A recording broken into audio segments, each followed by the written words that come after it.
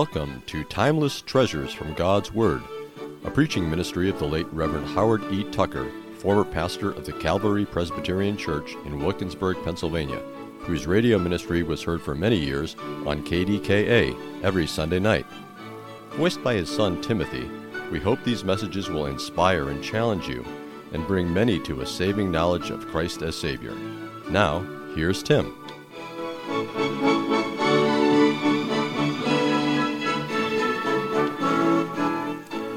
Good evening, everyone, and thank you again for taking the time to join us as we study God's Word together tonight. The message that I would like to share with you is entitled Strip for Action. It's from 2 Kings 22, verse 11. It's a message my father gave on the radio some years ago, and you can listen to other broadcasts that we've done by taking your smartphone or computer. In the search bar, just type in Timeless Treasures from God's Word. Well, the story tonight takes place a little over 6 centuries before Christ. The kingdom of God's people of the Old Testament, the Jews, had been divided into 2 separate kingdoms about 350 years previously, into the northern kingdom of Israel and the southern kingdom of Judah. About 100 years before our story tonight, the northern kingdom of Israel had been conquered by the country of Assyria, and most of the people had been carried away into captivity. The southern kingdom of Judah was spared because of God's intervention as a result of good King Hezekiah's prayer. And we considered this some weeks ago in our message entitled 185,000 Dead Blasphemers. Our story tonight concerns another good king named Josiah. He orders the temple repaired because of its shameful condition caused by the wickedness of evil kings. While the work is being done, they find the book of the law in the house of the Lord. It is read to King Josiah for the first time, and then 2 Kings 22, verse 11 says, "And it came to pass, when the king had heard the words of the book of the law, that he rent his clothes." And here we get our sermon title, Strip for Action. It was fortunate for the kingdom of Judah at this time that their king was a good one in the sight of God. For many years, godless kings had reigned over them, and God was about ready to bring judgment upon them by delivering them into the hands of their enemies. However, they were given this last opportunity under good King Josiah. 2 Kings 22, verse 2 says of him, "And he did that which was right in the sight of the Lord, and walked in all the way of David his father, and turned not aside to the right hand or to the left."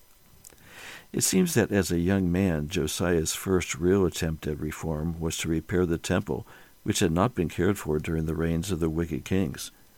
He assigns the money for the work and the work itself into the hands of some of his faithful men. Verse 8 records the amazing fact that the high priest says that while the work in the temple was being done, he found the book of the law. This was about the same as a minister saying he had discovered the Bible, as if he previously did not know of its existence. There's an important spiritual truth here. When the Bible is lost or neglected, as is too often sadly true today, there is nothing left to really change lives or to rebuke sin. Lose the Bible, and you lose the basis of all Christianity. When the book of the law is read to King Josiah, he is so distressed that he rends his clothes. That is, he tears off his outer garments. You know, in previous Bible stories that we have considered, the same thing happened in the case of some other men. Joshua rent his clothes in Joshua 7, verse 6. The king of Judah rent his clothes in 2 Kings 5, verse 7 and chapter 6, verse 30. Hezekiah rent his clothes in 2 Kings 19, verse 1. What did it mean when they did this? Well, it meant that they were distressed, desperate, and at the end of their own natural resources. In the case of Josiah, he was heartbroken because he realized fully, after hearing the law read, how sinful God's people had been. Romans 3:20 says very clearly that by the law is the knowledge of sin. In verse 13, Josiah tells his high priest, "Go and inquire of the Lord for me, and for the people, and for all Judah, concerning the words of this book that is found.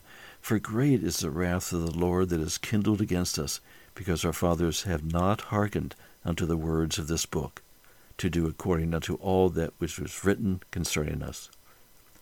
You know, some folks don't like to read the Bible because it would show them exactly what they are and force them to let God change their lives for them. Well, God's answer here to Josiah in verses 16 and 17 is, Behold, I will bring evil upon this place, and upon the inhabitants thereof, because they have forsaken me, and have burned incense unto other gods, that they might provoke me to anger with all the works of their hands.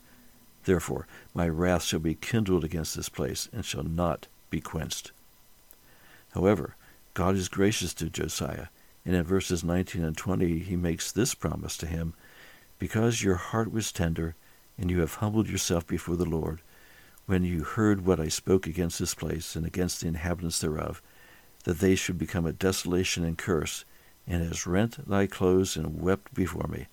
I also have heard you, saith the Lord. Behold, therefore, I will gather you unto your fathers, and you shall be gathered into your grave in peace, and your eyes shall not see all the evil which I will bring upon this place.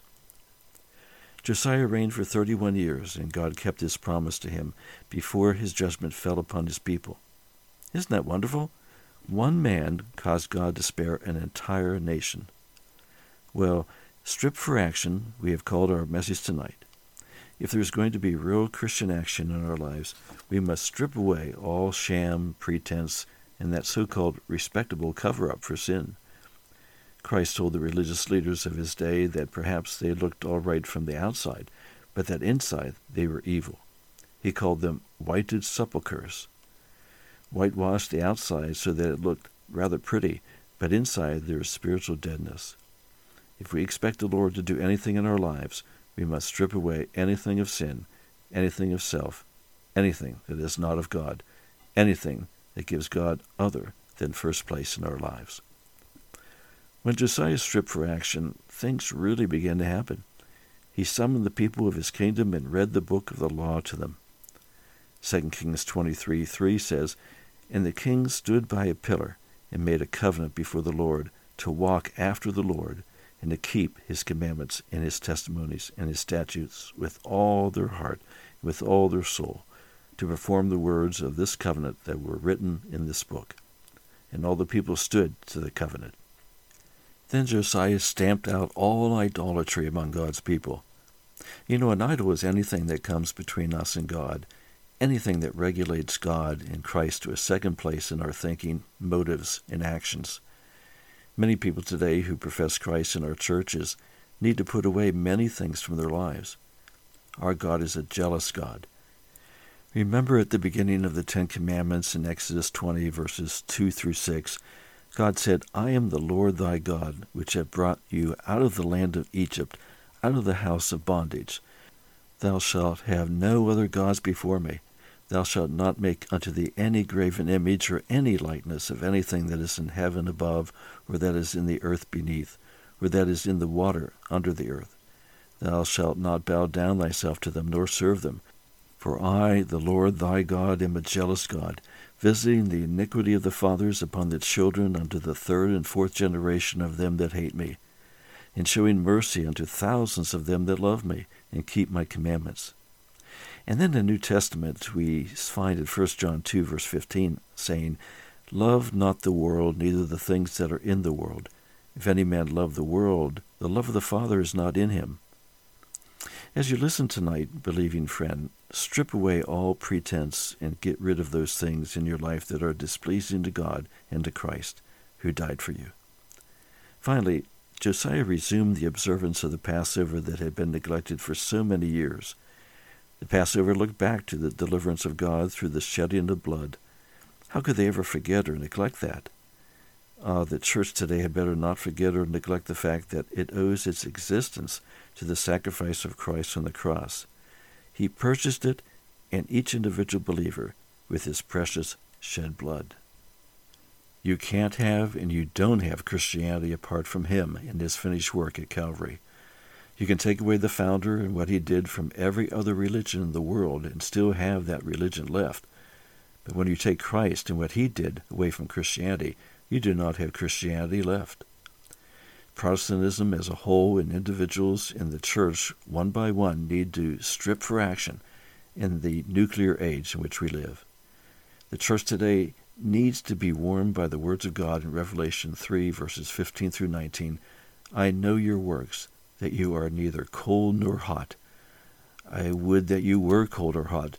So then, because You are lukewarm and neither cold nor hot. I will spew you out of my mouth. Because you say, I am rich and increased with goods and have need of nothing, and don't know that you are wretched and miserable and poor and blind and naked. I counsel you to buy of me gold tried in the fire, that you may be rich, and white raiment that you may be clothed, and that the shame of your nakedness does not appear, and anoint your eyes with eye salve that you may see. As many as I love I rebuke and chasten. Be zealous, therefore, and repent. What will your answer be to that Christian friend as you listen tonight? Then, unsaved friend, remember that your life is an open book before God. He sees you as you are, still loves you, and invites you to come to him through faith in his Son. Do it now. If you are a believer in Christ, then praise the Lord for what he has done for you and really strip for action to get to work for him and to witness to others, that they may come to know him as their Savior too.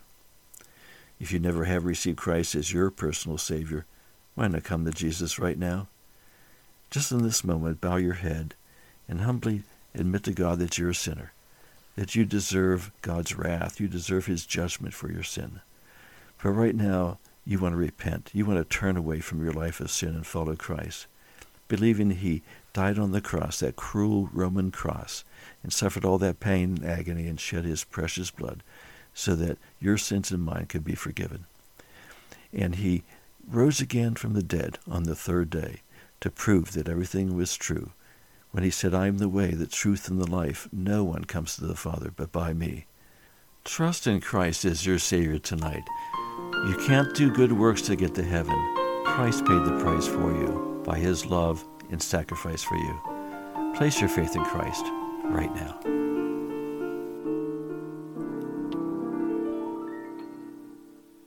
Thank you for tuning in tonight. We hope and pray this message was a blessing to you. You may receive a free written copy by emailing us at tptuck51@gmail.com or by calling 412-337-3858. Our mailing address is Timeless Treasures from God's Word, 147 Crescent Garden Drive, Pittsburgh, Pennsylvania, 15235. Please join us next week at this time over this fine radio station, Word FM. Till then, walk with the Lord in the light of his Word.